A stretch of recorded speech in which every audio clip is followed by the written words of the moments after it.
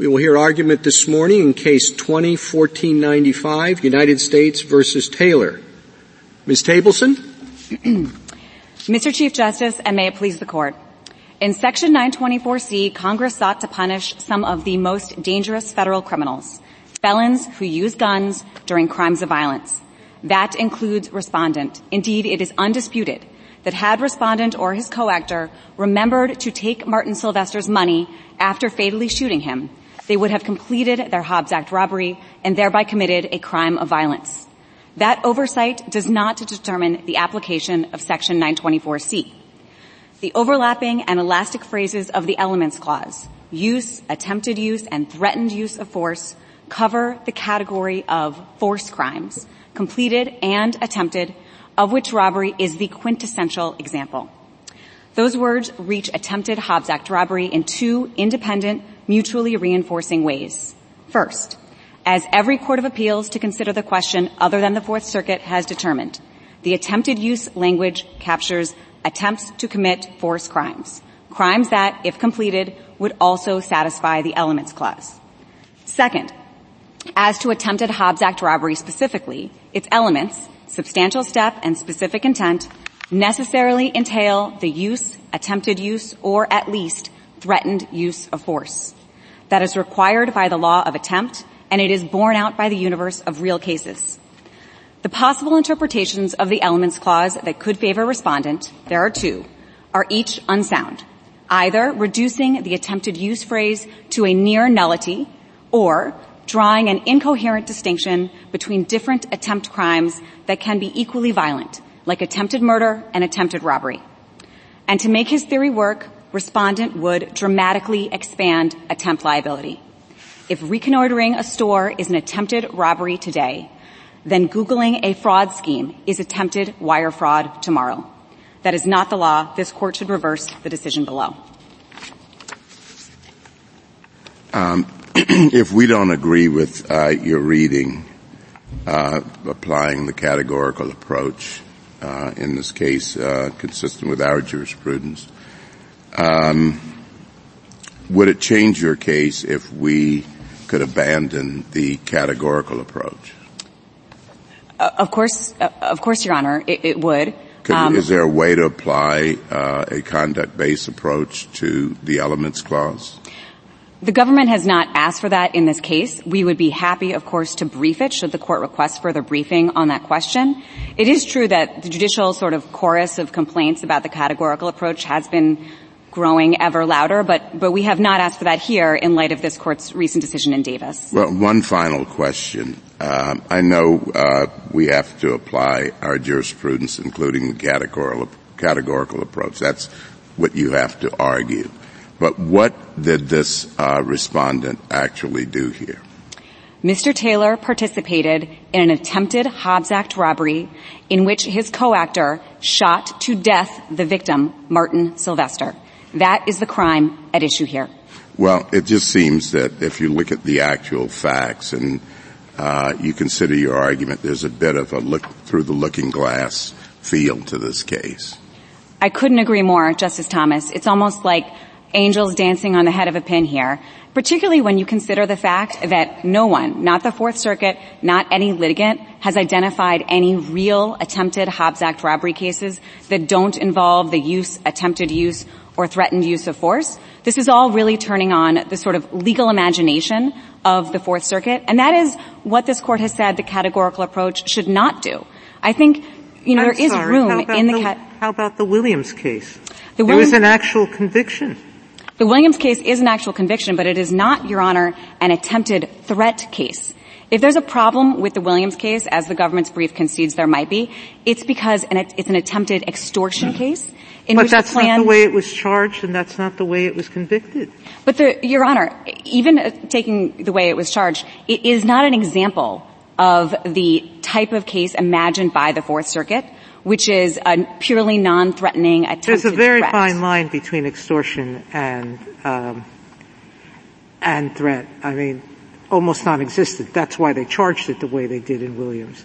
At any rate, that concept of plausibility is I believe that all of our cases that have applied it have done so with respect to ambiguous state statutes.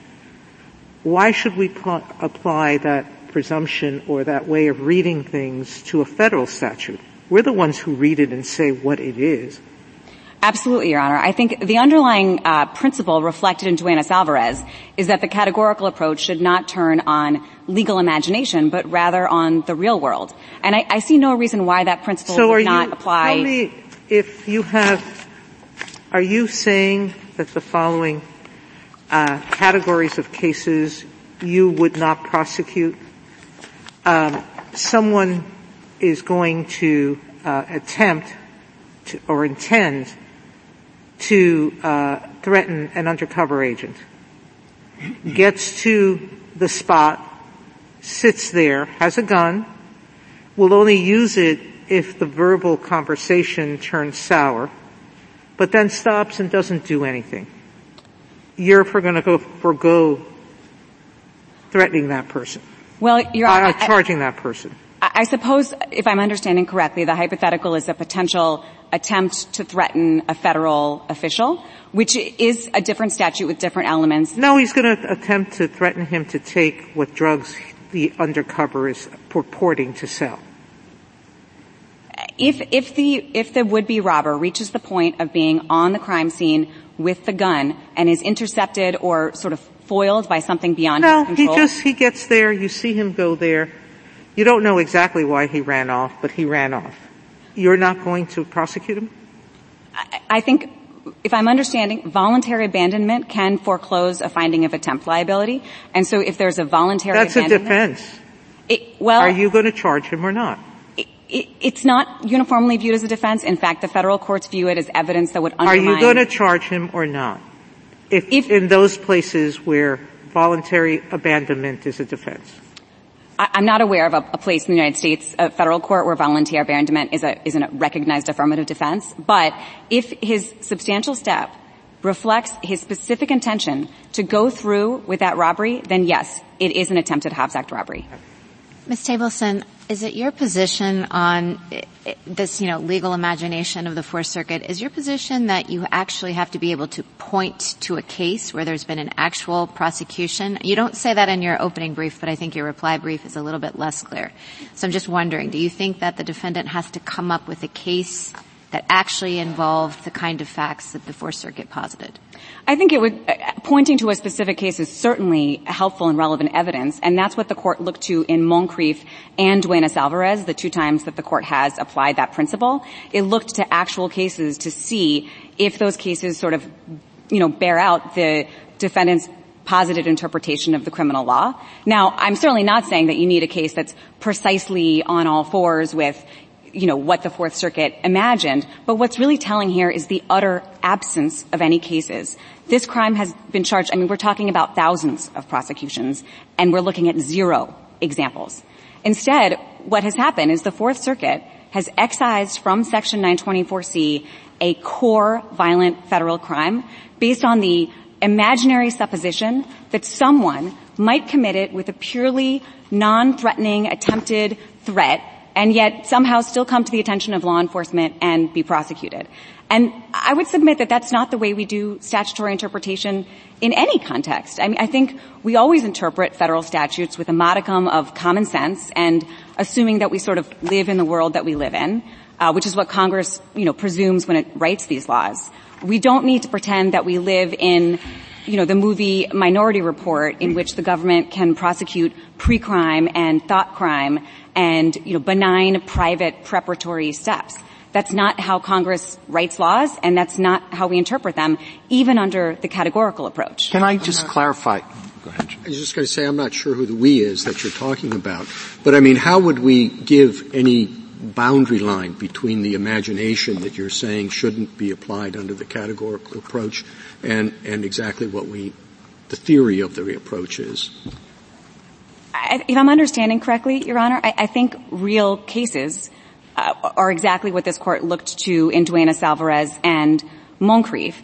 I suppose I don't have, it doesn't have to be a certain number of real cases, but, some evidence that this crime in the real world, as courts have interpreted the legal doctrine, does, manifest in the way envisioned by the defendant. And here, this court need not articulate how many cases one needs to cross that line because we're talking about zero. What if there were a few cases, outlier cases, unusual cases? What then? How? I guess I'm asking, how should we articulate the Moncrief principle to capture what you think is the right rule here, the common sense rule? Well, I think Your Honor's question points to the one conceptual difference between this case and Duenas-Alvarez, which is that here we're talking about federal law, the federal law of attempt as applied to the federal Hobbs Act statute. And so ultimately, this court is the final expositor of that law, and this court has the final say as to how the standards for attempt liability play out when applied to the Hobbs Act. And so to the extent there were, although unidentified, some crimes in which the record seems to suggest something that would go beyond what this court views as appropriate attempt liability, it is within this court's power to say, well, no, actually, the law of attempt does not stretch that far. Now, I don't think there are such cases, but it is, that is a feature that differentiates this from Duenas-Alvarez. Well, to clarify your answers to Justice Sotomayor and to Justice Kavanaugh, is it a violation of the Hobbs Act if a person attempts to threaten but does not actually threaten? Is that an attempted violation of the Hobbs Act? I don't think there is such a thing as a non-threatening attempt to threaten under the Hobbs Act, if that makes sense. So I'm not sure I understood that. No, can you attempt, must the person actually make a threat? Or is it sufficient, and a threat doesn't, I think a person may threaten without having either the intention or the ability to use force. That's a different question. But is it a violation of the Hobbs Act to attempt to threaten? Not unless the conduct reaches the point of actually threatening the use of force. Otherwise, it will not meet the standards of substantial step liability as applied to the elements. All right, so that's a Hobbs Act question. That's not an Armed Career Criminal Act question, correct? Correct. And that's what we have to tackle first. What is the meaning of an attempted Hobbs Act violation? Correct. I think the government thinks there are two ways to approach this case, textually, and they're mutually sort of reinforcing. The first is, as every court of appeals other than the Fourth Circuit has said, the attempted use phrase in the elements clause could simply reach all attempts to commit force crimes.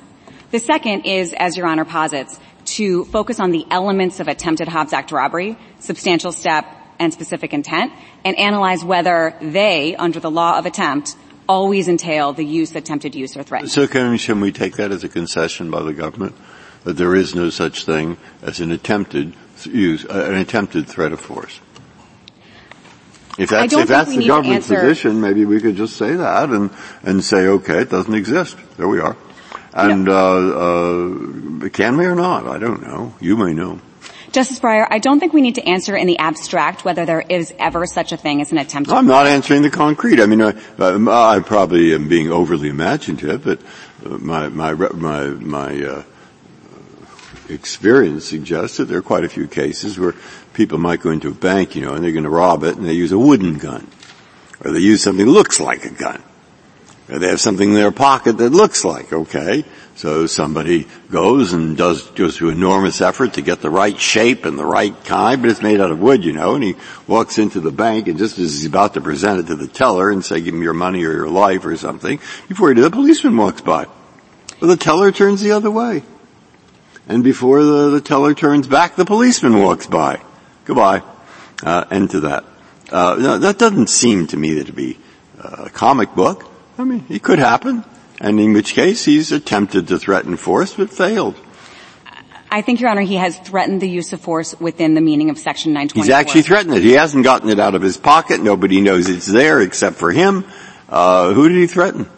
So to the extent, Your Honor, whatever he has done by hypothesis has been threatening enough to garner an emergency. No, all he did was walk into the bank. He spent 1 month writing to Amazon to find the exact shape of the gun, though it was made out of wood. and he puts it in his pocket, and everything's set, and he walks into the bank.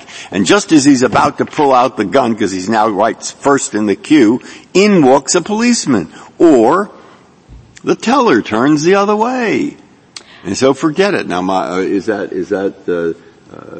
he was attempting to use force, to threaten force. To threaten force. I don't know. That's why I pose it as a question. Sometimes I pose as questions things I actually don't know the answer to. I think, Your Honor, under your question, the police officer, whatever he has done. The police officer hasn't seen anything, by the way. All he sees is a man in a blue suit standing there. Well, I think in that circumstance then we're back in sort of Minority Report land where the police officer can read the thoughts of the man in the blue suit standing. I mean, suppose that, the guy goes in and maybe he has a fake gun, maybe he just has a note saying I have a gun, give me your money or you shoot, but he doesn't have a real gun. And some Confederate of his calls the police department and says he's going to go rob a bank. And so the police department gets on its, horse and apprehends him actually before he even goes into the bank. Are you saying that there's no crime here? Your Honor, I think there may be a crime there depending of course there's a crime on here. The details. I think on your question. There's an attempt crime, right?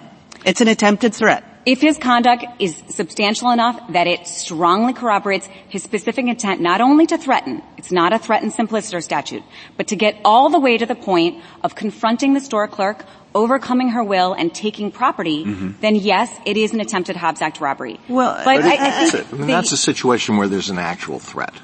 There is indeed. I mean, it certainly does not strain the text of 924C. But that's not the question. I know this may be the stuff of criminal law classes in law school as opposed to the real world, but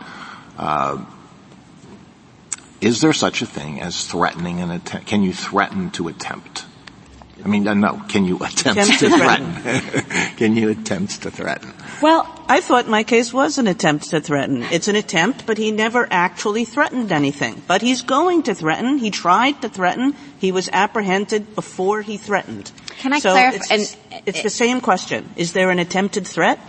Because do you think it has to be communicated? Maybe that's what you're telling Justice Kagan, that the teller doesn't have to hear it. It doesn't have to be communicated. I took that to be your argument in the brief. The teller certainly does not have to hear it, and there's no dispute, right, that the threat does not need to be relayed to the victim. The threat can be actions, not words. So the threat need not be... With a fake gun. Its gun is made out of marshmallows, and it's in his pocket, and it just looks like a gun. And he gets up close, but he doesn't take the gun out and he doesn't do anything else. And the reason is because the teller turned the other way at the last minute.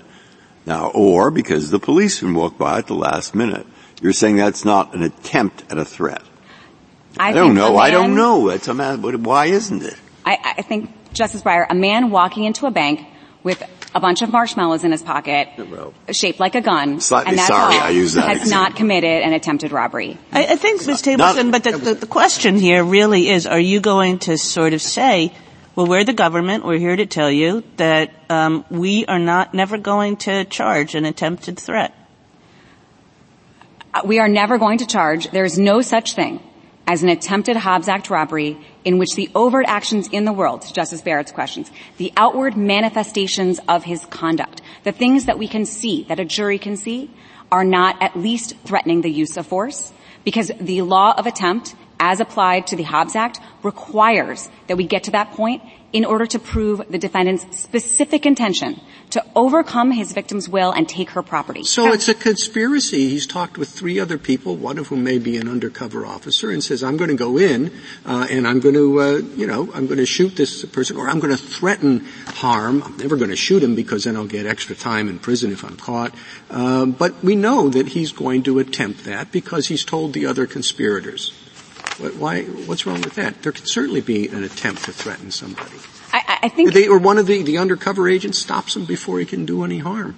Mr. Chief Justice, we do not think a conspiracy is reached by the Elements Clause for 2 reasons. Okay, but I'm not saying it doesn't have to be charged as a conspiracy. It can be charged as an attempt by him to threaten. The other people, that's just the evidence to support the notion that he was going to attempt. It sounds like the hypothetical you described is a conspiracy and is not an attempt.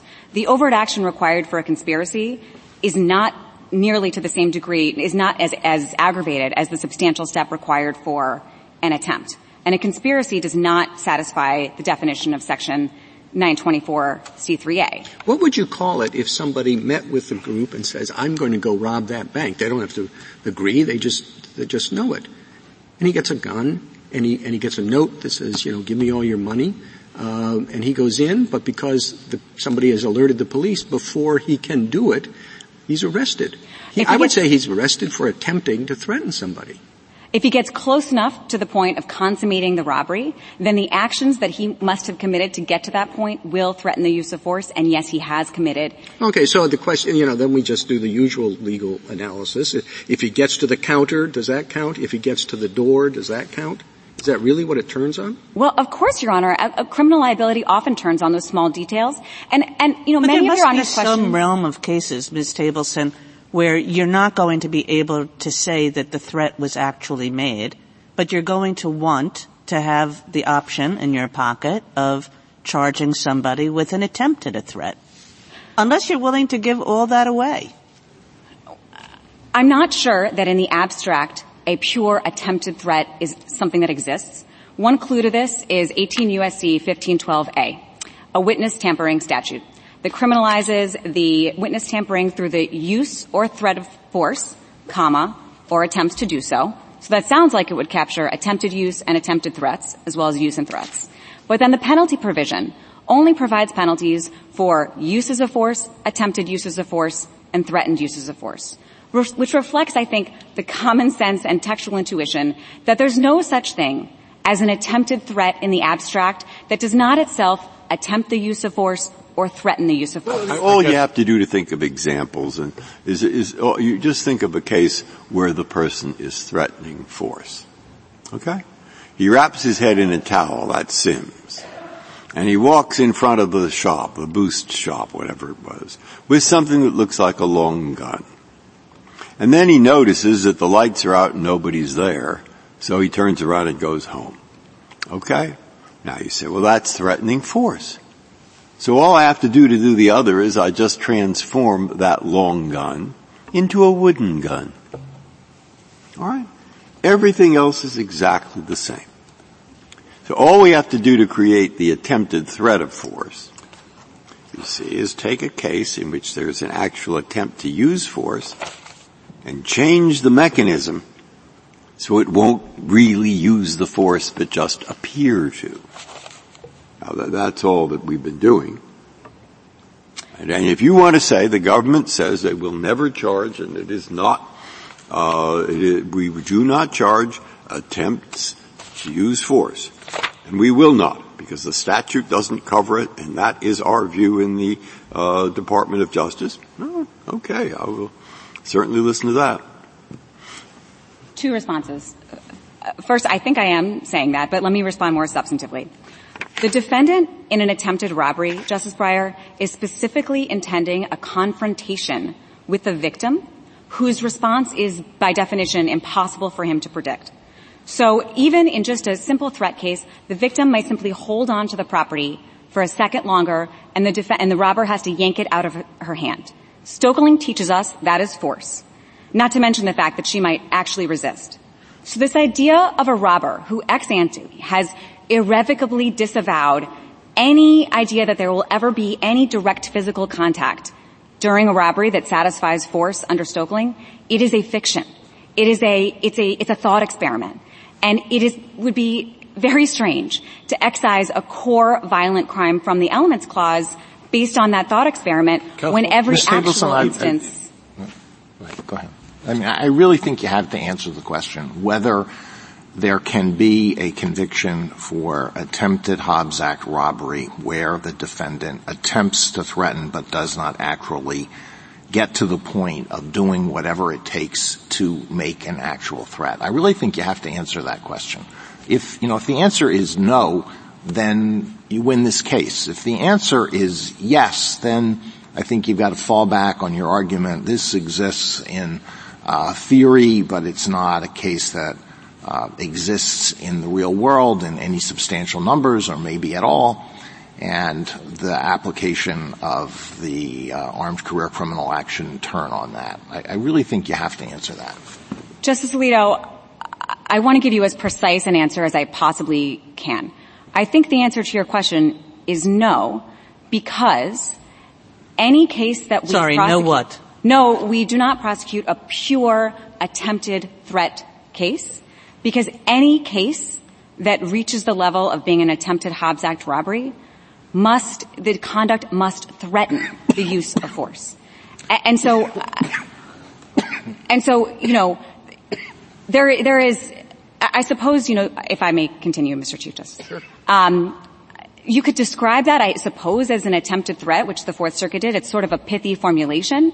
But in practice, no, we do not prosecute, and we cannot prosecute, a pure attempted threat case that does not rise to the level of a threat. Well, sure. No, I'll do it my turn. That's fine. Justice Thomas, you think? Yes, Ms. Tableson.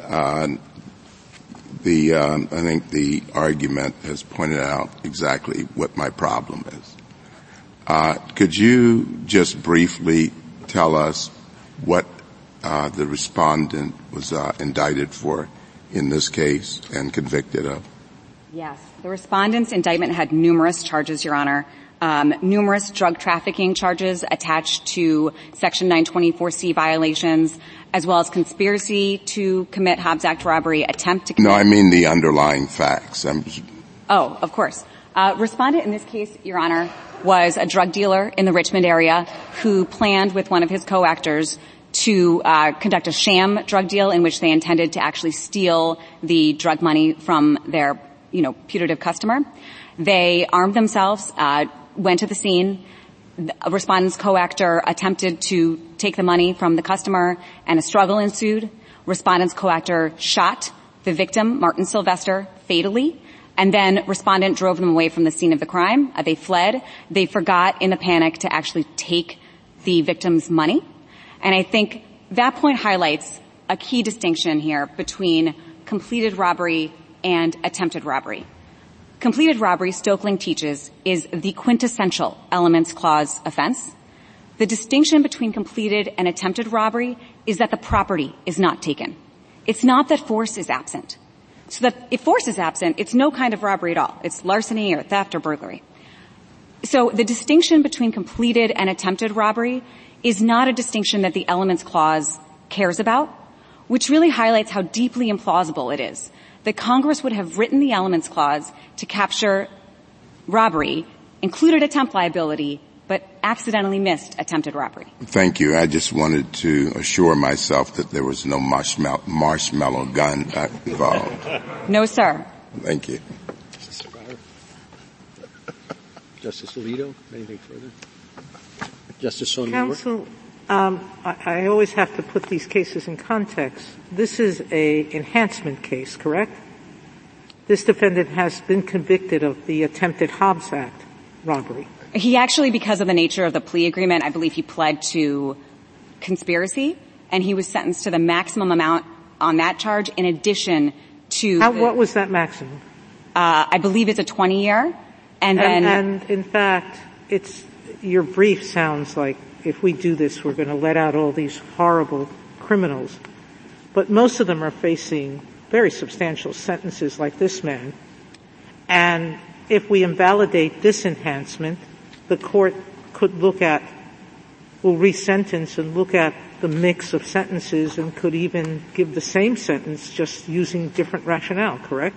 Two responses, Your Honor. First, defendants can plead only to the 924C violation, so sometimes no, they will not have a separate conviction on which to rely.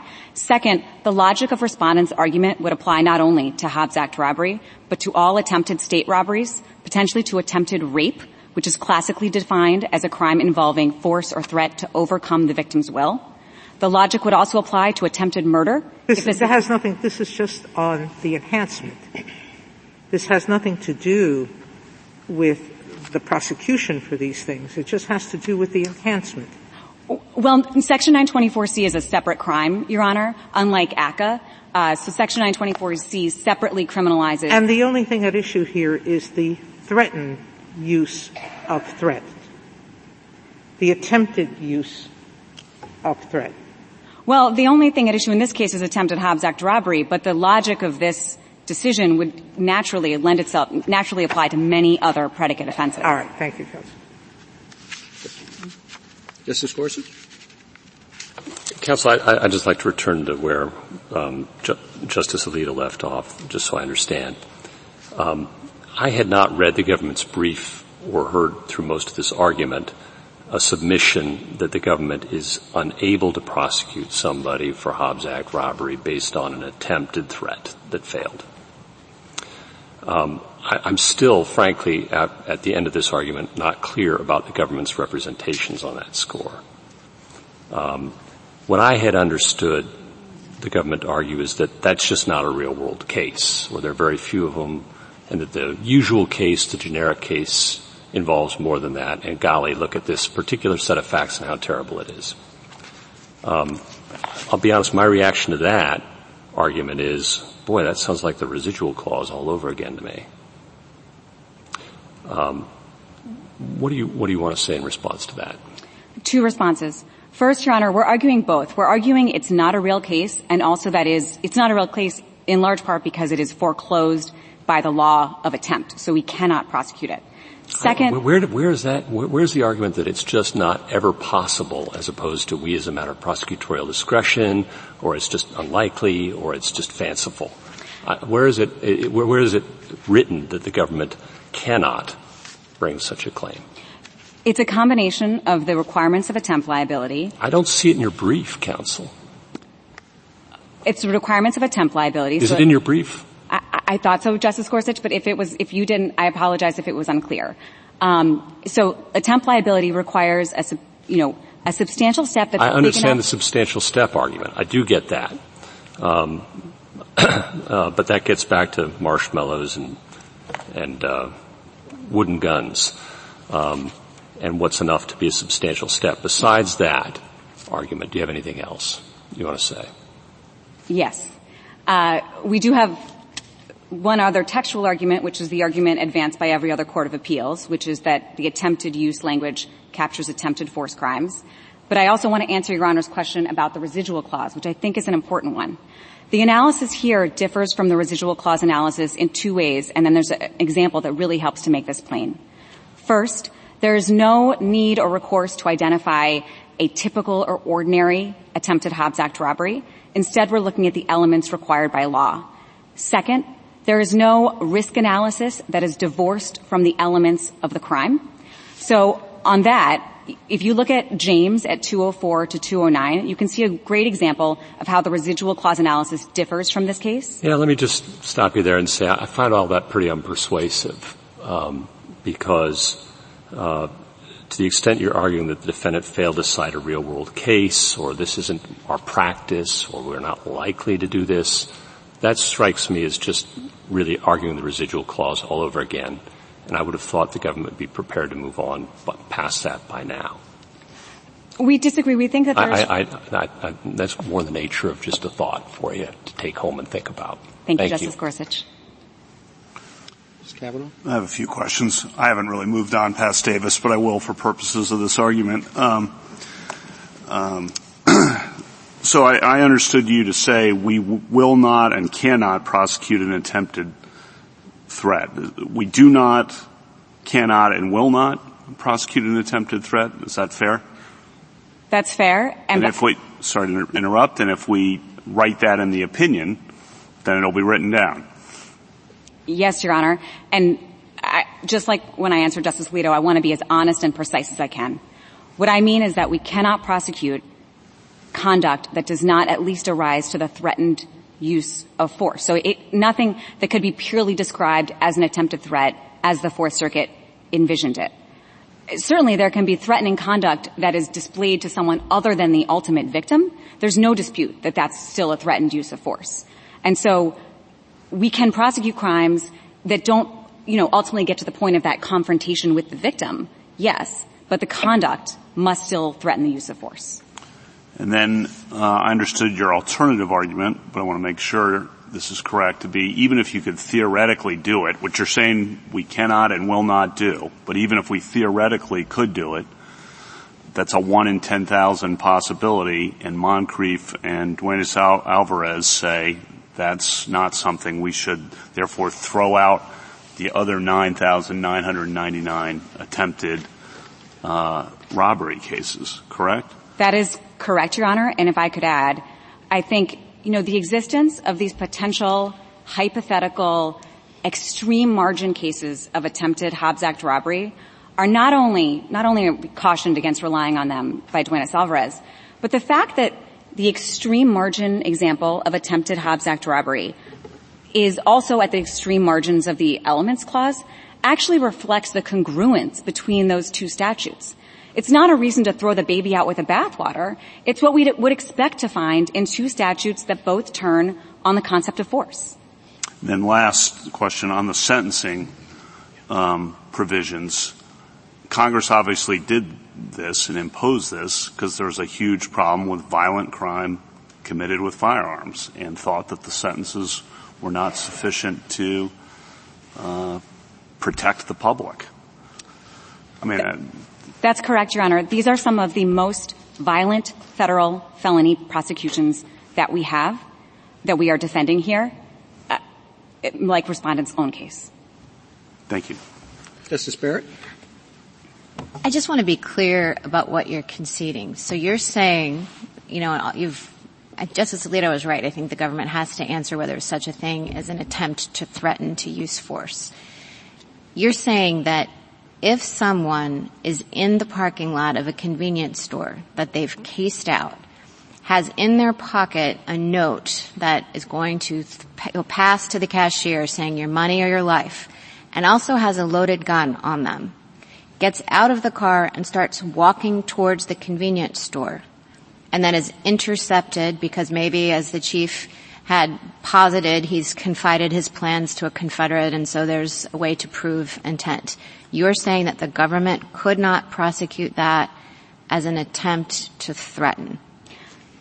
No, Justice Barrett. The presence of the loaded gun there is a key piece of evidence. A man intending to rob a bank or a store, walking up to the store with a loaded gun does threaten the use of force. Well, a threat has to be communicated, right? It does, and it has to be not communicated in the sense of sort of reduced to words exchanged with the victim. It does not. It has to be actions or words that convey the intention to inflict harm. That's the definition of threat that this Court quoted in Alanis, and that's the definition relevant here. So if I disagree with you about that definition of threat, if I think that a threat has to be something that the other person hears, that's actually communicated to the potential victim, then you lose. Well, under that one, then you would not accept one of our arguments, yes, but I would caution against that interpretation of threat. There's the case law on the word threat is really uniform. It need not be conveyed directly to the recipient, to the intended recipient of the threat. That's clear under Alanis. There are numerous federal statutes that refer to threats that are not ultimately communicated to the victim. That's clear under the case law on true threats. So I don't think that there's actually much dispute between us here as to that feature of the word threat. Thank you. Justice Kagan? Just to follow up on both of these, it seems to me that what you're doing is you're sort of disclaiming something with one hand and then taking it back with the other. You're saying, we won't prosecute attempted threats, but then you're saying that everything that all of these hypotheticals that sort of sound like attempted threats to the people who are posing the hypotheticals, that you can just prosecute those as threats in themselves and that you don't disclaim the ability to do that. But I think what you're hearing is that there are some threats that just haven't been consummated to the degree that they are threats. And the question is, if you accept that idea, that there is some threats that just haven't been made yet, but they're trying to make them, are you just going to leave those alone? Justice Kagan, let me try a different answer because I hear that you're unsatisfied. There is no crime that has as an element an attempted threat, right? That's just a sort of reformulation of some of the words here. The elements of attempted Hobbs Act robbery are substantial step and specific intent. And so what I am doing, and I think what Your Honor is hearing, is I am sometimes reformulating my answer in the language of substantial step and specific intent, which is what the government has to prove, and that is the criterion for our federal prosecutions under law. And so to the extent that's what I'm doing, I'm simply filtering the question through the prism of the actual law. There's the Fourth Circuit did, say, there's not an attempted threat in the elements clause, but there's no crime with an element of attempted threat. So that's simply sort of not the correct, filter of analysis here. Anyone else? Thank you, counsel. Thank you.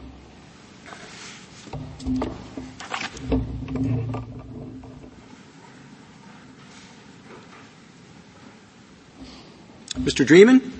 Thank you, Mr. Chief Justice, and may it please the Court. An attempt to commit Hobbs Act robbery is not a crime of violence under the Elements Clause. Under the categorical approach, what matters is the minimum conduct prohibited. Here, that is attempted threats robberies. And those robberies do not require the use, attempted use, or actual threatened use of physical force. An example proves the point, and my example is similar in form to Justice Kagan's, Justice Breyer's, and Justice Barrett's. The defendant drives to a convenience store with a note and an unloaded gun. In previous note-only robberies, he never used force. Because of unrelated police activity, he never enters the store. But he's stopped on the way home and confesses to a threats-only robbery. That conduct establishes an attempt to commit robbery by threats. It involves a substantial step, and the intent is established by the facts in his own confession. It is punishable by 20 years, which is what respondent received in this case for his attempted and conspiracy to commit Hobbs Act robbery. What it does not show is an attempt to use force, the actual use of force, or a threat to use force. To get around that reality, the government distorts the meaning of use of force and threatened use of force and adopts a very unorthodox meaning of attempt liability. It argues that attempted threats are attempted uses of force, positing a meaning of use of force that contradicts this Court's cases. It argues that the robber on the way to the target has already threatened force, adopting a definition of threatened that is foreign to criminal law, appears in no case, and has never been used before. The government's position does not correspond to what is left of the definition of crime of violence. It expected the Elements Clause to do all the work, but Congress did not. It enacted the residual clause to capture cases just like this. The residual clause is gone, but its demise does not expand the Elements Clause. I welcome the Court's questions. Mr. Dreeben, one minor question.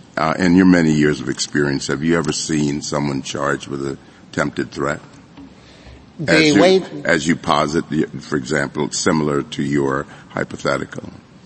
So, Justice Thomas, two answers on that. The government's typical approach to charging is to use the entire language of the statute. So the Hobbs Act would be charged in haec verba, and it includes threats. It includes taking by force. No, I mean, I understand that, but have you, in the underlying facts, have you ever seen, even if it's covered by Hobbs Act, have you ever seen this specific set of facts charged as a crime? It's actually fairly frequent, Justice Thomas, because many robbers do not intend to use force. They go to banks and convenience stores and other low-hanging fruit that for targets for money. And many of them— I mean specifically attempted threat. Sometimes the government cannot prove anything more. It is much easier to prove that somebody with a gun in their pocket who goes to a convenience store is attempting to threaten than it is to prove that they attempted to use force. And the government never has to prove more than the attempted threats to get a conviction. And defendants can't offer up a defense, I only intended to threaten, never wanted to hurt a fly. That's not a defense to the crime. It's a confession. And so the reported cases are fairly thin on facts that clearly demonstrate only an intent to threaten and not an intent to use force. But the body of cases that the governments prosecute typically will involve cases where we don't have to show, the government can say, that he intended to actually use force, even if it's a sham, even if he went in just intending as a bluff threat, he's still guilty because the threat of force triggers many of the concerns that the criminal law has. It instills fear. It can lead to violence spontaneously. So we punish threats for that reason. And they have to be true threats that are communicated, I think, as several members of the court have articulated today. The government posits a meaning of threats and threatened in the Hobbs Act that, as far as I'm aware, has never appeared in any case, any government brief, any submission, or any logical application of the meaning of this statute, Section 924C3A. And there's a reason for that. When Congress drafted these elements clauses, it wanted to capture particular kinds of crimes that had particular elements. Well, I don't know whether you finished answering Justice Thomas, but if you have, I want to jump in because I think you're confusing two separate things. You're confusing the question whether a Hobbs Act defendant must actually intend to use force. And the answer to that is no. It's enough if he threatens to use force. Or it doesn't matter whether he has the capability of using force. If it's a fake gun, it's nevertheless a threat. That's not the question that we were discussing with Ms. Tableson. It's whether someone can be prosecuted under the Hobbs Act for attempting to threaten without actually threatening. That's yes. a separate question. Yes. Is it not? Yes. It is a separate question. But Justice Alito, I think all of the hypotheticals that were propounded by the court satisfy. No, I understand. I understand that. They go to that separate question, not Correct. what I think you were discussing, which is the actual intent to use force. So, this is the question that I have with respect to that. Assuming for the sake of argument that would fall within the Hobbs Act, since the Hobbs Act was enacted,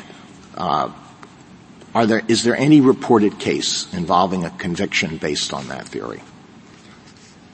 So we pointed to several cases in our brief, and the NAFD amicus brief points to others. But I think what's the best one? Well, the Williams case that Justice Sotomayor mentioned and the Licht case that are both in our brief involve people that are essentially doing the kind of activity that the hypotheticals posit. And the government absolutely prosecutes those cases. All right. Well, and let me expand it. I don't know when did robbery emerge as a common law crime? I don't know. Hundreds of years ago. Can you point to a body of robbery cases, and this is essentially what's involved here, robbery, involving a threat, an attempt to threaten? People who were convicted of robbery where they didn't actually threaten, but they attempted to threaten. So, Justice Alito, almost every one of the attempt cases, and there are many, and most are not reported because there's no issue to appeal, involve the interdiction of crime, oftentimes because the suspect is under surveillance, as in one of the cases that's mentioned in the briefs. And the police don't want the person to actually get inside the store with what looks like a gun, so they take him down outside. It's an attempt because a substantial step has been taken. Notwithstanding what the government said, a substantial step in all of the reported cases and in the model penal code involves activity that is strongly corroborative of the intent to commit a crime. So you have cases, lots of them, where people are on their way to the target. They've equipped themselves with either a real or a fake gun. They have the note in their pocket, and they're taken down before they get there. No, I understand the theory. I'm just asking, are there reported cases involving prosecutions based on this theory, where there was no actual threat, there was simply an attempt to threaten? Yes, I think almost all. Where are they?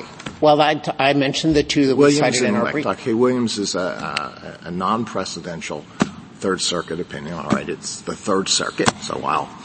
I would have thought a special place in my heart. What do you have beyond that? In the hundreds and hundreds of years of robbery prosecutions, do you have I guess I don't understand the question, Justice Alito, for two reasons. One is the question of what the Hobbs Act prohibits is a question of federal law. The government said that today. So it is up to this court to decide what the scope of the Hobbs Act is. Once it's identified its elements and how the crime can be committed, it lays it up against the elements clause of 924C3A, and it asks, is there a categorical match? I think also more to the point of your question, there are a large body of prosecutions that never generate any law because there is no dispute that if the facts establish the substantial step and the intent to commit the completed crime, and the crime has as a means of committing it threatened use of force, the defendant is guilty and the defendant is not going to go to trial or set up a pointless legal context to say all I did was attempt to threaten. So sorry. Please. Just to explain what you're saying a little bit further, Justice Alito is saying, I don't see the cases. You said as a first matter, you don't need to see the cases, but then as a second matter, you wouldn't see the cases, but there are a ton of these cases. So I guess I would like explained a little bit more why we don't see the cases. And, I guess there are two questions here. Like, why are you so sure that there are a ton of cases? And if you are so sure of that, why don't we see them and reported in the U.S. reports? So, Justice Kagan, there's no reason why you ever would see them. What the government needs to do is show that the person intended to commit a robbery. Many people who go into stores, and this is anecdotal, but you can look at it on Google, you can look at it from the vantage point of the NAFD, which represents multitudes of defendants whose cases never make it up on appeal. There are people who go into stores, they want money. They don't want to hurt anybody. They often will use guns, either loaded, inoperable, or fake, as a means of communicating the threat so that they get the money. When the government arrests and prosecutes them, it doesn't have to peer in their mind and say, did they intend to use force? It is enough that the facts show that they intended to threaten force. That's a different question. That's what I was talking about before. Must you intend to use force or have the capability of using it? No. That's correct. Clear. Okay? I understand that. Question is, are there cases where all that the defendant has done is attempted to threaten? That's the question. And if you had a client and that client did nothing but attempt to threaten, didn't actually threaten, wouldn't you argue this doesn't constitute an attempt under the Hobbs Act or under the common law of robbery? If you had nothing else, yes, you'd make that argument, and then there would be reported cases. I'm not arguing that this isn't a theoretical possibility. Maybe it is, maybe it isn't. This is a separate question. Is this something that comes up in the real world and not just in a law school criminal law class? Well, the reason maybe that's irrelevant, but I just would like to know the answer to it. Well, I think the answer to it, Justice Alito, is that the government's conception today of what a substantial step is not the conception that's reflected in the decisions of the circuits or the charging practices or litigating behavior of the government. So a defendant who did all the things that these hypotheticals reflect has attempted to commit a crime, and oftentimes the only intent you can prove, or the easiest intent to prove, is that the defendant intended to threaten. So do defendants appeal and bring futile arguments that really there's no such thing as an attempt to threaten? I don't know why they would do that, because the Hobbs Act is incredibly clear that it prohibits robbery, as did the common law, by means of use of force or by means of fear. It's enough if the robber is successful in threatening and gets the property. And so when the person goes to the store, all of these cases that come up on appeal are sustained by the government if the evidence shows or the defendant admits an intent to threaten, does not have to be proved, and he does not have to admit that he intended to use force. I agree that they're distinct, Justice Alito, but the reason why these cases aren't challenged is it is not a legal defense to say I didn't intend to use force. Mr. Dreeben, I'd like to pick your brain in a different direction, if I might. It's good to see you. The government this morning seems to be disclaiming what I would have thought a natural reading of the statute would suggest, that you can attempt to threaten and that would violate the Hobbs Act. I confess I didn't quite see that in the briefs. Perhaps I missed it. I'd like you to comment on, in any event, what you think we should make of a government's concession or disclaiming of power under a plain language of a statute that it would otherwise apparently have. What weight we should give that, number one. Number two, it seems to me that what they're trying to do is, as Justice Kagan pointed out, at least in the discussion today, is to move a lot of those prosecutions that would otherwise fall under that into a broader and more capacious understanding of threats. And I'd like you to comment on that too. So as to the first question, Justice Gorsuch, I think the court should give respectful attention to the government's reading of criminal statutes, but it is ultimately for this court to say what the Hobbs Act means. I don't think this is a close question on the meaning of the Hobbs Act, and I'm not sure my friends are disavowing the language of the Hobbs Act that permits prosecutions for attempts and permits prosecutions for robberies by threat. You put the two of them together, and I am fairly confident that Ms. Tableson would say, yes, that statute means what it says. You can prosecute attempted robberies by threats. If the government is disavowing that, I think this court should exercise its power to construe federal law and to read the statute as it's written. As to the second question, the meaning of threats, here is where I think the government's argument is both out of sync with the rest of criminal law and holds the potential to do some considerable damage in expanding liability in ways where it has never gone. The meaning of threat in criminal law is fairly well established. It's a communicated expression of an intent to do harm. Justice Thomas's separate opinion in Alanis used that definition. Justice Alito's definition was fairly similar, adding in to a reasonable person would appear as a serious expression. And the court quoted without disagreement dictionary definitions that were proffered by both the defendant and the government. They all involve the essential thing here of communication. What the government has said is that threatened, apparently alone in Section 924C3A, although I think its rationale would extend to all the elements clauses, means something other than a communicated intent. The government is shifting over to a definition of intent that we use in the real world sometimes, like the threat of bankruptcy. It's a risk that may materialize. But it is not the definition of threatened that you would expect to see in a statute that's trying to describe real-world criminal offenses involving threats. Those all involve communication. As I understood the government, they would say, well, it has to be communicated to someone, but not necessarily the victims. What's your thought on that? Agree. It does, but it has to be communicated. And what the government is doing is saying, the guy on the way to the store who actually wants to be rather secretive and doesn't want people to know that he's on his way to a store to rob it has somehow communicated to an omniscient, objective observer, aware of all the facts, conduct that is threatening. I'm sorry to interrupt, but just to finish this up and then I'll be done. I think the government would respond, well, we had an informant who alerted a police officer, and surely the police officer would have felt threatened.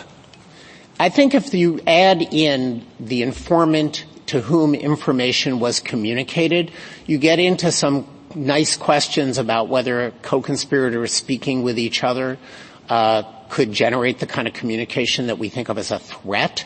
But the government's position is not that. The government's position is anyone just driving on their way, if they are a threat because they intend to go in with a gun, that is threatened. It's a non-communicative use of threat.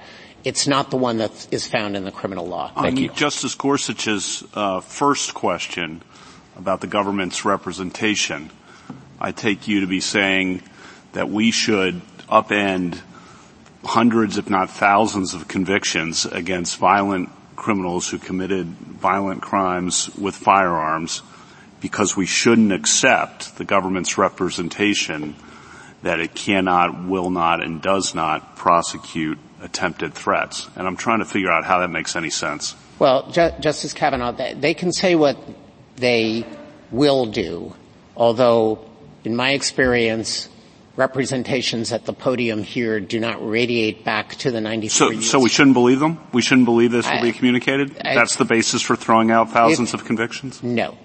I think that the reason why the court should accept the Fourth Circuit's reading and our position is that it is legally correct. And the court should decide for itself what the Hobbs Act means and what attempt liability entails, and then apply the Elements Clause. And Justice Kavanaugh, if I could respond, I think, to the underlying impulse, the concern that this is upending congressional intent. When Congress originally enacted all the definitions of the crime of violence, here in ACCA, in Section 16, it paired the Elements Clause with a broad residual clause, and it did that for a reason. It knew that not all the crimes and the conduct that it wanted to reach would be comprehended by solely looking at elements under a formal categorical approach, which is what this court has always used. When this court invalidated the residual clause, first in Johnson, then in DiMaia, finally in Davis, it took away that backstop. But as Justice Thomas said in his recent separate opinion, I believe in Borden, it doesn't change the scope of the Elements Clause. I agree with that, but I think there's a mistaken impression that you're creating there.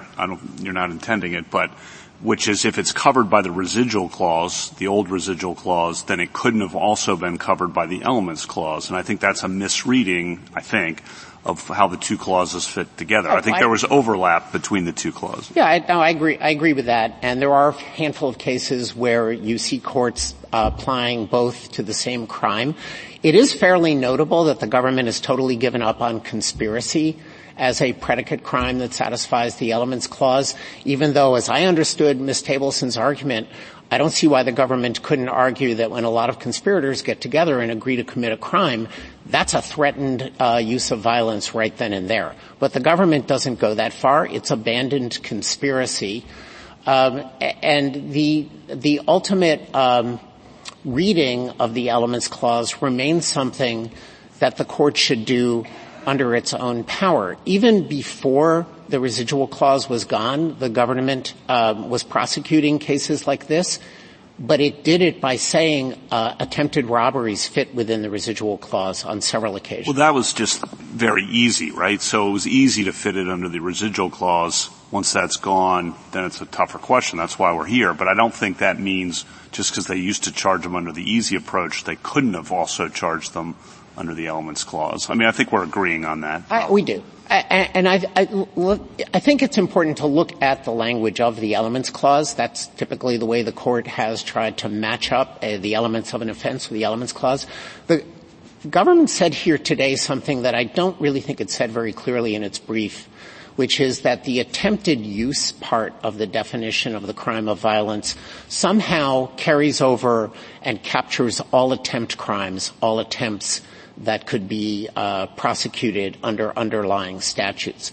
That isn't the way that Congress worded the crime of violence definition. It's use, attempted use, or threatened use of physical force against another. The attempted piece modifies use. It doesn't modify threatened. And Congress had ample models before it and could amend the statute tomorrow if it wanted to capture all attempts to commit crimes of violence. S-52, which was the original progenitor of the Armed Career Criminal Act, covered robbery and burglary and attempts and conspiracies to commit those offenses. That would have been a perfectly natural way to pick up all attempts. The sentencing guidelines do it that way. The three strikes provision does it that way. And it could easily be mapped onto the language here, but that's not what Congress wrote. Can I ask a different question, which is, suppose that there is a theoretical possibility and that we don't accept the government's representation and that there are the couple of cases or few cases that you reference. I think their other argument rests on Moncrief and Duenas-Alvarez that we shouldn't do what you're suggesting based on just a few outlier cases. Just wanted you to respond to that argument. So, Justice Kavanaugh, if I could unpack this a little bit, because I essentially agree with what Justice Sotomayor said. Those were cases involving state crimes that had certain ambiguities, and what the court was essentially saying was, you, the defendant, have come up with a very unorthodox application of a very typical offense, aiding and abetting, and you're extending it far beyond where other courts do. We're not California, the court could say. We need to know whether California construes its law that way. And to prove it to us, show us some cases where there are prosecutions like that. The court has not extended that approach when the language on its face is clear. The government cites Moncrief, but I'm a little puzzled by that citation, because the holding of Moncrief was a Georgia Controlled Substances Act was not categorically a match for a federal drug definition, because the Georgia statute didn't have an exception for social sharing of marijuana without remuneration.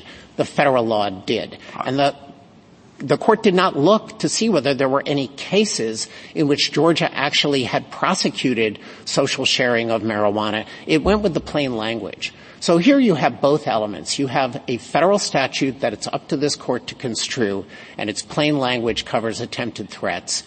And you have the fact that the language is clear. Well, the analogy to California, though, I think, doesn't that fit this case as well? I guess I'm not understanding the federal state. When the government says, actually, we do not and will not extend the statute that far, isn't that the same as saying, well, we don't have any evidence that California would extend it that far? It seems similar. I think it's quite different, because the question for the court in Duenas-Alvarez was, what does California law mean? Mm-hmm. When the court asks the question, what does federal law mean, it doesn't need the government to tell it what federal law means. It says what federal law means because this court is the ultimate expositor of federal law, and it does that by looking clearly at the statute. And the other distinction of Duenas-Alvarez was the defendant offered something that the court thought was rather implausible, that aiding and abetting in California reached the circumstance of you shared a drink with a young person, and then later on the young person went out and drove and caused an accident. The court didn't buy that was a natural aiding and abetting violation, and it said, show me. If we accept the government's representation and agree with it, so we are now saying that as a matter of federal law, do you lose then? Yes, I think if you were to say that there is no such thing as attempted threats under the Hobbs Act, that is not, that's not consistent with our theory. But I do not understand how the government could say that attempted threats are not a violation of the Hobbs Act for the reasons that we've already discussed. The Hobbs Act has multiple means of committing robbery: force, fear, threatened use of violence. And the distinction between using force and threatening force is embedded in robbery statutes across the country. So all you need to do is tie to that the attempt liability standards. And the only ways the government gets out of that, I think as members of the courts have pointed out, is by adopting very eccentric definitions of threat that do not involve communication, and very eccentric definitions of use of force, which do not involve the application of force.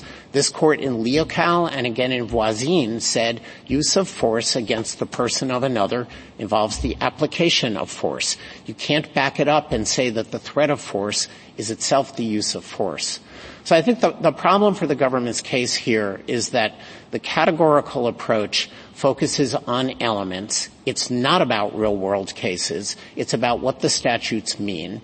It focuses on the minimum conduct required to violate the underlying statute and then comparing it to the elements clause, and then asking, is there a match? And here there is not a match, and it's for that reason why this case falls outside the elements clause. And if I could make one more comment in response to some of the questions that Justice Thomas was asking. The government here charged 7 different counts. It charged several counts that involved drug trafficking and use of a firearm during and in relation to a drug trafficking offense. Had it accepted a guilty plea to those, it could have had its 924C.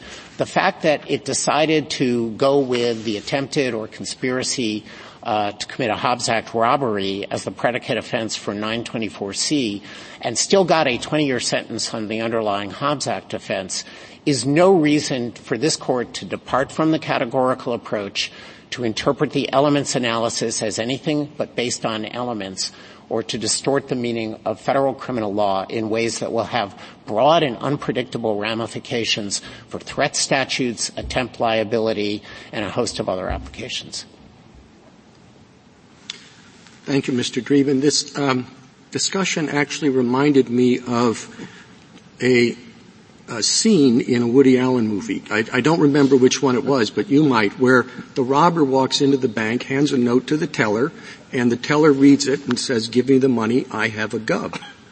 And the robber says, "No, it's gun, I have a gun." And she says, "No, that's definitely a B." And then he goes and asks the teller next to her, "God, is this a B or a?" And she says, "Oh, that's a B." And then I think the guy just leaves. I mean, how do you analyze that? So that would actually be a substantive violation of the Hobbs Act if take the money and run. Is that what it was? Could it? Yes, it would, because there would have been a threatened use of force. Now, it probably would be an attempt if he walked out without the money. But that would be, if he made the threat, and got money, it would be a crime. If he makes the threat and he doesn't get money because they can't read the note, it could be prosecuted as an attempt. But not all Hobbs Act attempts involve the actual communication of the threat. I think that's our central point. But it's an attempted threat. Correct. Not a real threat. It's an attempted Hobbs Act robbery by means of threat. He made what he thought was a threat. He communicated something that was an intention, could be understood as a threat of harm. It wasn't understood by the teller, but you don't have to have success in order to have criminal liability. An attempt that fails is still prosecutable as an attempt. So, yes, I think it would be covered. Justice Thomas? Thank you, Mr. Chief Justice. Mr. Dreeben, you said that the categorical approach was not about the real world. And that is actually part of my problem. That much of our discussion here was not about this case, the facts in this case. How would your case change, or the analysis in your case change, if the categorical approach did not exist? I know there's some complication because this is the elements clause and not the residual clause. But how would it change?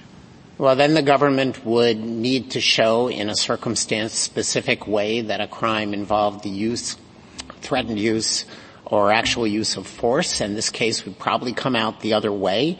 The reason why I think the government has never challenged or even argued that the elements clause doesn't involve a non-categorical approach is because of the word elements and because of a sequence of decisions of this court going back to Leocal and extending on and on that say that it does focus not on real-world facts. The court said that very clearly most recently in United States versus Davis.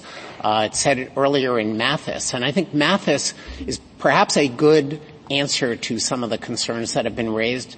There you have an Iowa burglary statute that covers not only dwellings but also vehicles. And vehicles are not part of generic burglary. The object has to be a house. And so the court said in Mathis, none of those burglaries under Iowa law count because the statute is overbroad. Now, I suspect that there are very few burglaries prosecuted and convicted in Iowa that involve boats as their target. Most of them, if not all of them, are going to involve houses and buildings. And yet the categorical approach is intentionally overbroad, and Congress had no reason to worry about that when it passed the elements clause because the residual clause was the backstop. That is the source of the reason why the court has concerns today about whether the elements clause is not broad enough. You said that when you were on the other side, too, didn't you? I would have made the arguments that I thought the United States should make. Justice Breyer? Yeah, Mr. Dreeben, it's always good to hear you argue. I would have thought when you left the Solicitor General's office you would never want to have anything more to do with an Armed Career Criminal Act case, but maybe it's more congenial on the other side in these cases. Well, this case is actually under 924C, and I think another notable thing that the Court should just have in mind on the scope of these statutes is that the Hobbs Act itself prohibits robbery through the threat of force against persons or property. The Armed Career Criminal Act enhancement does not include, under the Elements Clause, threats against property. So already the Hobbs Act has fallen out of ACCA, and the nation and criminal justice seem to have survived just fine. Justice Sotomayor? I'm a bit confused, and possibly because of the government, and so I'm going to ask you to clarify it if you can for me. What is it that you think the government thinks is the unusual situation?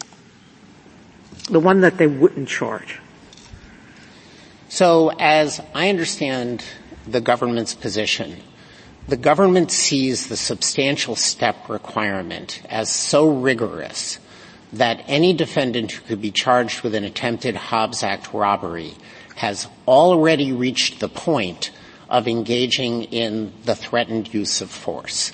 And that the two flaws that I think exist in that argument are that first, the substantial step can be far more capacious than what I think the government has been telling us today. And if you look around the circuits at case law, you find plenty of cases that are a little bit more generous to the government than what they seem to be saying today. And the second piece of the government's argument, and it's indispensable, is that if it hasn't reached that point, then you don't have the threatened use of force at all. And I'm sure Ms. Cableson will am I right that correct me if I'm wrong. She will, but I thought it was that she's saying someone doesn't intend to have a gun, doesn't have a gun. They just have a note that says, I'm going to threaten you, but I really don't have anything to carry it through on me or whatever. If they catch him at the door of the bank, they're not going to charge him? I'm pretty sure that that is not the government's intent. I think the government would say, I'm going to charge him. Well, the government frequently does charge people like that because it's safer to take them down before they get inside if they're under surveillance. But I think what Ms. Tableson would say, just to be fair to what the government's argument is that already is a threatened use of force, even if nothing has been communicated. And this is and nothing done other than the planning, writing the note, correct, casing the bank, going to the bank, opening the door. That's enough for them. I think I have to leave it for Ms. Tableson to draw that line, but, this is in part answers to some of the questions that Justice Kavanaugh was asking. If the Court did reject the government's unusual version of threatened use of force that doesn't involve any communication, then they are putting themselves out of the box for prosecuting those kinds of interdictions. And I think that is something that would have high costs prospectively in law enforcement. Thank you. Justice Kagan? Yeah, so along the same lines, and just thinking about what this set of cases are that are the attempted threats or the attempted robbery by threat, and Justice Kavanaugh referred to them as a few or a couple of cases, and that might be with respect to reported cases. But what I take you to be saying, and I just want to make sure that I understand this, is that every time somebody is apprehended in the parking lot, before he gets to the cashier, before he gets to the teller, right, and the government apprehends that person and then negotiates a plea with that person, because that's what happens in most of these cases, that the government is relying on the fact that it doesn't have to show an attempt to actually use force, that all it has to show, and the culprit knows this and the government knows this, all it has to show is an attempt to threaten force because of the fake gun or the note in the pocket or anything else that might convey such an intent, and that it's irrelevant whether the person intends to use force. The government knows it doesn't need to show that, and so too the culprit doesn't need to show that. And the chances for a plea are, increased. So we might have a few reported cases, but in all cases where the government apprehends somebody, am I wrong about this? In all cases where the government apprehends somebody, before they actually get to the point of the teller or the cashier, the government is relying, and the government gets what it wants because it only needs to show an attempted threat. 100% correct. And I think backing up that insight is that showing intent to threaten is very easy on these facts. Showing intent to actually use force can be quite difficult. The government doesn't need to show that to get a conviction, and so there's no reason why the facts are ever developed that would differentiate between those two intents. And one real-world fact that backs up that a lot of robbers probably don't intend to use force is that in 80% of the sentenced Hobbs Act robbery cases, which involve both attempts and completed offenses, under the sentencing guidelines, the defendants do not get an enhancement for causing bodily injury, which suggests that in 4 out of 5 robberies, no one gets hurt. And that accords with the reality that a lot of robbers have the intent to threaten. They do not necessarily have the intent to use force. Justice Gorsuch? Justice Barrett? Thank you, counsel. Rebuttal, Ms. Tableson. Thank you, Mr. Chief Justice. I have 3 points to make. First, to help to clarify some of the confusion. I think it's important to differentiate here. The words threaten force appear in both the Hobbs Act and in Section 924, C3A. Those words standing alone have the same meaning in both statutes. Actions or words that objectively manifest or convey the intention to inflict harm. Now, the Hobbs Act, in defining robbery, also adds other elements to the crime, right? So you can see this in the text. It has to be, from the person or in the presence of another, to against his will, and to take property. That means that a Hobbs Act robbery sort of adds those extra requirements on top of the basic definition of threat. 924C3A, of course, does not. It simply refers to a threatened use of force by itself. And that makes sense because 924C3A that language does not create the actus reus of any new crime. Instead, it is written to cover a category of other crimes. That category includes completed Hobbs Act robbery, which will have a threat that meets all those other definitions requirements too, but also crimes that do not have all those other requirements met, such as sometimes attempted Hobbs Act robbery. So to be clear about the government's position here, as a matter of law and as a matter of sort of practice and the laws of physics, we cannot prosecute what we're calling attempted threat cases under the Hobbs Act for actions that do not at least threaten the use of force as that phrase is used in 924C3A. That is what I mean to say, and to the extent I created confusion on that, I'm sorry. Second, as to the records reflecting prosecutions for non-threatening conduct, first, contrary to my friend, there is every incentive for a defendant to argue that he did not commit a substantial step sufficient to constitute an attempted Hobbs Act robbery. At the very least, there is always an incentive at sentencing for a defendant to make a record of the fact that his crime involved only benign preparatory steps and that he never under any circumstances would even have yanked property from his victim's hand had she resisted for a moment. That is clear in the records of actual criminal convictions.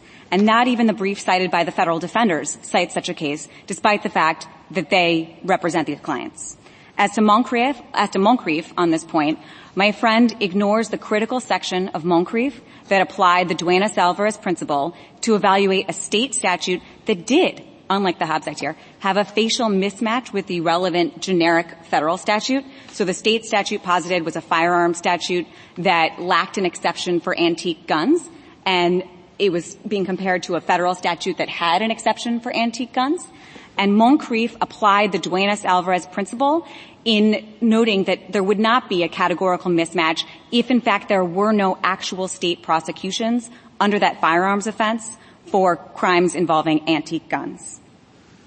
Third, I want to briefly touch on the potential interpretations of Section 924C3A that could actually support respondent here. There are two, and they are both unsound.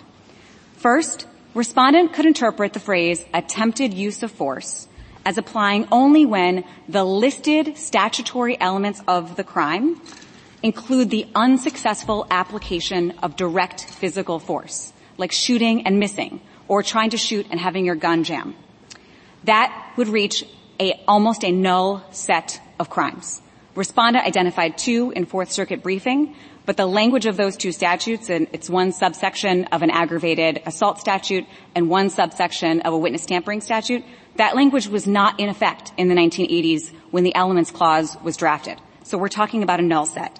That cannot be right. This Court has repeatedly declined to interpret categorical language that reaches a category of crimes to reach nothing.